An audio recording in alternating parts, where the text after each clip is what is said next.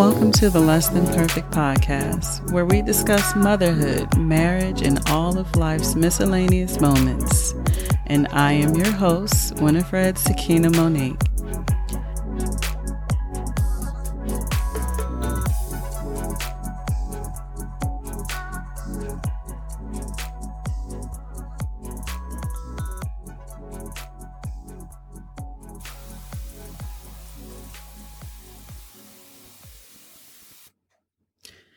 Hey everybody, thank you so much for tuning in today. I know I'm a little late with this post, but it has been a very long and trying week for you, girl. So without further ado, let's get into this week's topic, which is all about love and marriage. I'd like to apologize in advance because it was my intention to invite some other married women onto the show today to share some of their experiences as it relates to marriage, but time just got away from me this week. So for this episode, I'm going to share some of my own experiences and personal point of view on marriage. Over the past 20 years, I would like to think I've gotten better at relationships and marriage, but I still tend to have those moments that have me thinking, well, damn, Winnie, you really missed a mark that time. And I am woman enough to say that sometimes I am bad at love, just like the lyrics from that song by Halsey. I say that because some days I feel like my marriage was written in the stars and everything is perfect. And then other times I feel like getting married was the biggest mistake of my life. I mean, I know nothing in this world is perfect, but some days I just feel like what I'm doing or what I'm not doing is an epic fail. I don't know about you guys, but some days I really wish I can get a ton of do-overs, but I digress. So I've had just about 10 years to reflect on it, and I still haven't managed to find the right answers to the questions that continue to baffle me.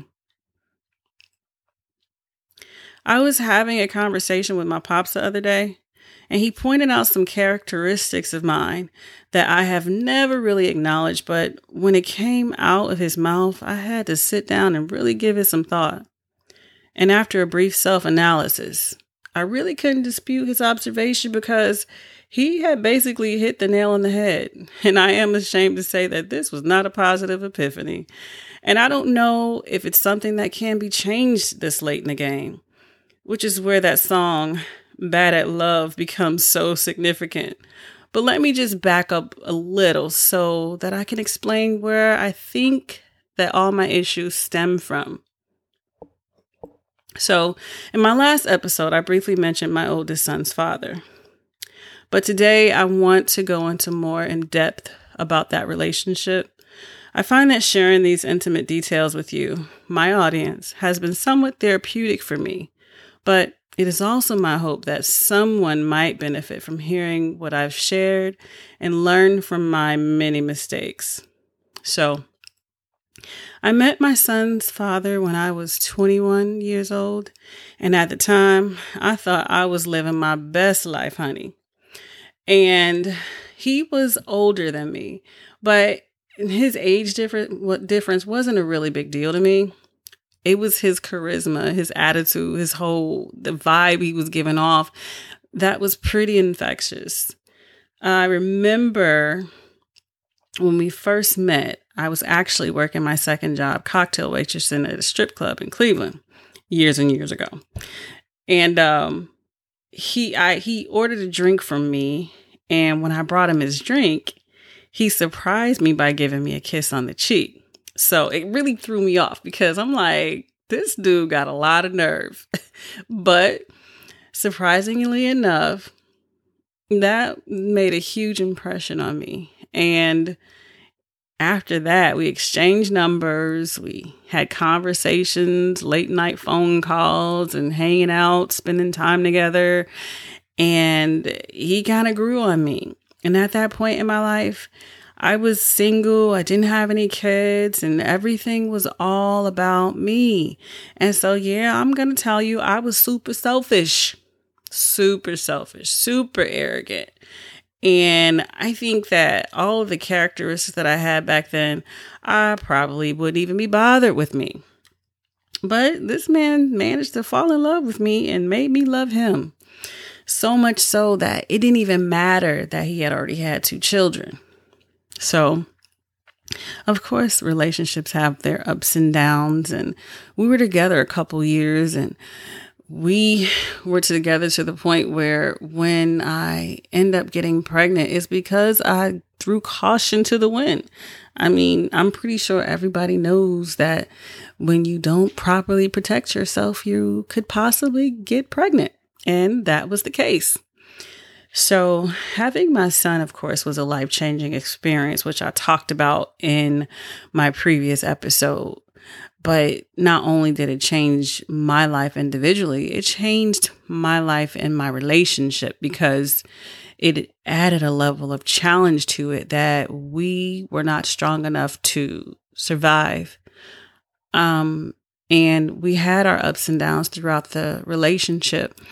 And that relationship, one, ultimately did result in me going back to college because when I met him, I had already been taking some time off from school.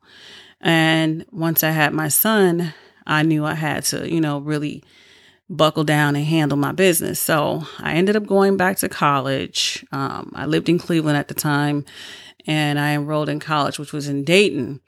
And our first big issue is that he was upset about me, moving so far away to get my degree. Well, at the time, that was like the best decision I had to make for me and mine. And as a single mother at that time, I was in a relationship, but since I wasn't married, I was single. And I had to do what was best for me. And he did the best he could do, but sometimes it wasn't always enough. And because I was not mature enough to deal with it in a healthy manner, sometimes my reactions to certain situations as it relates to him not being able to come through with certain things, I didn't respond the way I should have as a woman.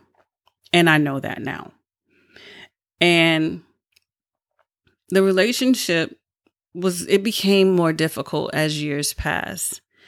And when he passed away, it was on the heels of an argument that we had been having because I had gotten to the point where I was struggling, trying to finish school, handle my business, take care of my son. Like he would come to visit, but he didn't live with me.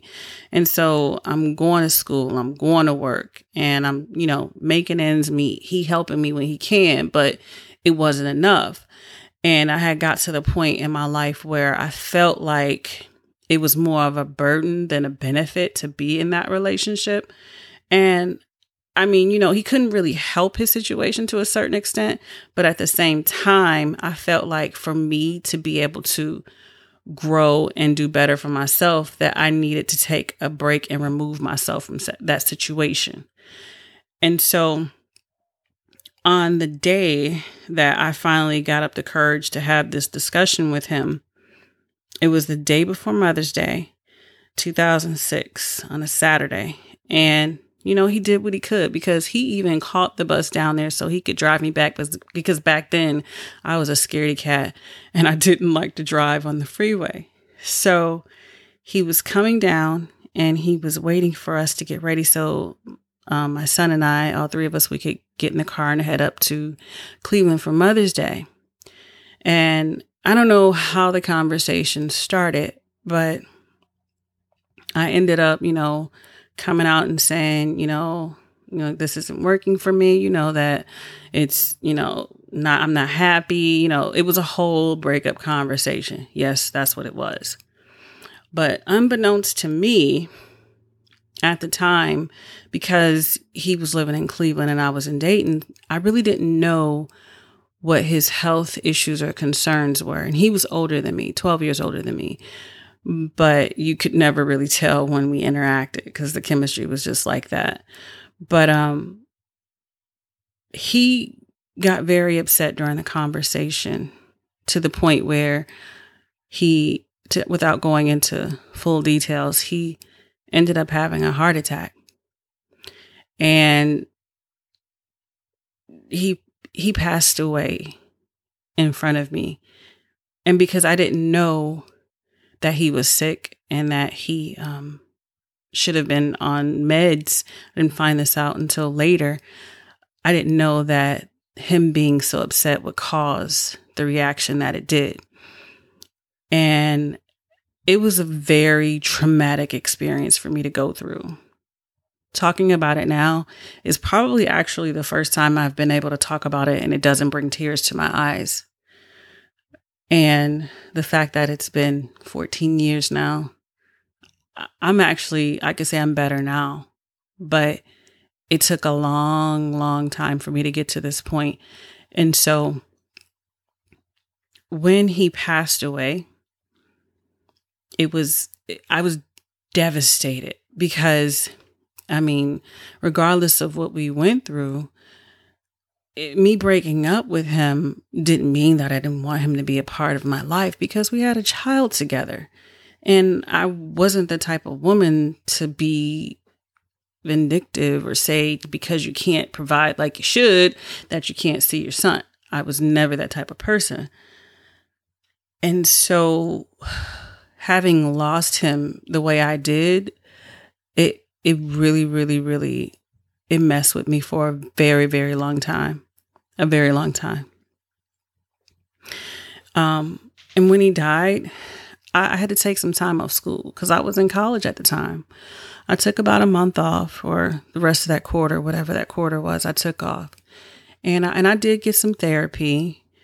But I can honestly say that I don't think I ever really went through all the stages of grief, or what they say the stages of grief are.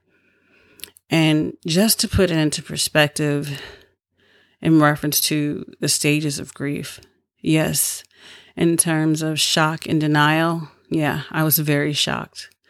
Denial, it was hard to really believe that my new reality was that he was gone, that he passed away, and that he did it in front of me and my 4-year-old son. That was so hard to deal with. And it hurt. I was in pain. It was terrible. It was like the worst feeling ever. I remember there were nights where I didn't even get any sleep. And then I couldn't sleep with the lights off. I couldn't sleep with the TV off or anything like that. It was hard. I couldn't imagine that, going through that, but I had gone through that. And then because of the conversation that we were having, I felt guilt, because it was like, well, if you wouldn't have had this conversation with him, then he wouldn't have got upset, and then he wouldn't have died. And I felt bad because I didn't know that he was already sick. And then I was angry. I dealt with the anger because it was like, how in the world could God let me go through this situation and leave me out here like this to take care of my son by myself, to let me have to experience the traumatic experience that I went through? I was very angry. In reference to bargaining, I don't really know if I did any bargaining with God. I know I didn't talk to him for a long time. God, I didn't. Yeah. I had to work through that because I was very, very resentful for having to go through that situation. Now the depression, I think the depression is kind of where I fell off with the grief process, because I don't think that I ever really, really got past the depression. I just got busy. I re-enrolled in class. I started working again. I focused. I went hard in the paint. I got it done. My GPA suffered, but after everything I had been through, hey, I still got that paper. So I can say that. But after going through that situation, I honestly don't think I ever had a point in time where I just stopped and felt it and dealt with it and released it. I just kept going and going and going. I graduated. I got a job. I ended up moving back home. I got another job. I went on to try to finish my master's. During that time, I was working full time, and I was going to school for my master's. I had my son, he was in school. So I'm like constantly busy, constantly moving. So the grieving process stopped at depression for me. because I was so busy. I didn't want to feel the depression. I just kept it moving. I just never dealt with anything else past that. And the areas that I missed was the upward turn. And what that is that at this point, the stages of grief, like anger and pain, have died down, and you're left in a more calm and relaxed state. I never got to the calm and relaxed state because I never let myself feel anything. I just kept it moving. And then the reconstruction and the working it through, yeah, I didn't do any of that. And the acceptance and hope, I missed out on that as well. And because I never completed the grieving process, I brought a lot of emotional baggage into my next relationship with my husband. And it made my relationship really hard. It was the biggest mistake that I could have ever done in terms of being afraid. Fear kept me from loving my husband with my whole heart, because even though it probably wasn't the best love, I loved my son's father the way I knew how. In its entirety, I did. And when I lost him, that shit hurt like hell. And nobody wants to go through that. And I was so afraid of going through the pain that I felt when I lost him that I just never let my husband in completely because I knew it would hurt too bad. And if I ever really fell in love with him, so I just didn't. And since he traveled for a living, I didn't have to worry about becoming too emotionally attached. And I know some of you are probably thinking that was selfish as hell of me. And I would have to agree, yes, it was very selfish. And believe you me, I have had to deal with the repercussions of my actions every day since then, you know? And even with my poor judgment, we've managed to make our relationship last for 12 years. And we'll be celebrating 10 years of marriage this coming August. And truthfully speaking, I think the only reason we were even able to make it to the altar was because back then, for the majority of our relationship, he was out of town. And I was okay with that. But looking back, that was another area that wasn't helpful for our relationship. Because although we were together in a sense, we still lived two completely separate lives. And since we only ever spent time together on the weekends, we never really had time to get to know each other deep down and to nurture a very fragile marriage.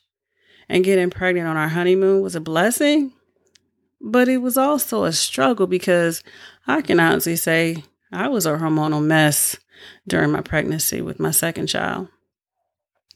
And not too long after having our son, my husband and I decided to relocate from Ohio to Georgia. We did this because we wanted to provide a better life for our sons by having him take a new position in management that didn't require him to travel. So in theory, we thought we were doing what was best for our family, but neither of us was prepared for all the challenges that our marriage would face. We've been here 7 years and it has been hard the entire time.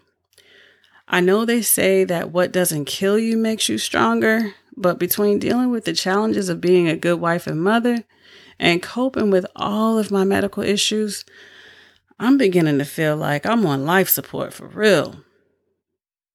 I never really knew how much sacrifice goes into being in a marriage. I never knew how much of myself I would lose in a marriage. I never knew how much I would have to humble myself in a marriage. And I never knew how often I would have to forgive in a marriage. And the most important thing that I took for granted in my marriage was that how very important it is to have good communication. Communication is so important because without it, you literally are just wasting your damn time. So if you don't remember everything I said today, the 3 things that I have learned and would like to stress to you are: number 1, if you know you have been through a traumatic experience and you have not taken the proper steps to ensure that you are fully healed from that experience, don't bring nobody else into your mess. That person doesn't deserve having to deal with your emotional baggage, and you owe it to yourself to heal yourself first, to the point where you are able to find your own happiness without even needing to be in a relationship. And number 2, just because you may have had your heart broken or maybe even decimated, doesn't mean that the person you finally decide to be with doesn't deserve to have all of you. It's not fair to you or them. So if you're not in the position to give or receive love in its entirety, just fall back. Just be friends until you're able to give it all of you. Because when you go about it half-assed, you only end up playing yourself. And lastly, all I'm going to say is communicate. I don't care if you have to write daily letters, daily emails, daily text messages, or even see a therapist. But you gotta communicate. Because without healthy communication, you'll be sitting around making assumptions about things that aren't even true or that don't even make sense. So do whatever you gotta do to communicate. And if you find that you just can't get right, then that's a whole other discussion that you're going to have to get through. Because at the end of the day, you'll be doing yourself a great disservice if you can't speak or live in your own truth. So, well, that's all that I have for now. And I really hope you enjoyed listening to today's topic on love and marriage. On my next episode, I'm going to be discussing all of life's miscellaneous moments. And if you have a moment you'd like to share or even want to come on the show and talk about it, please hit me up. I'd love to hear from you.